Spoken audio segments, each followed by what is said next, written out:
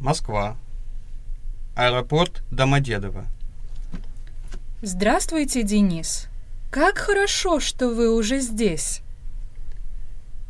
Здравствуйте, Наталья Михайловна.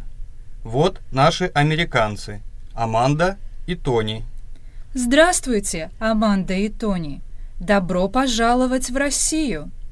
А где Кейтлин и Джошуа? Они еще там. Понятно.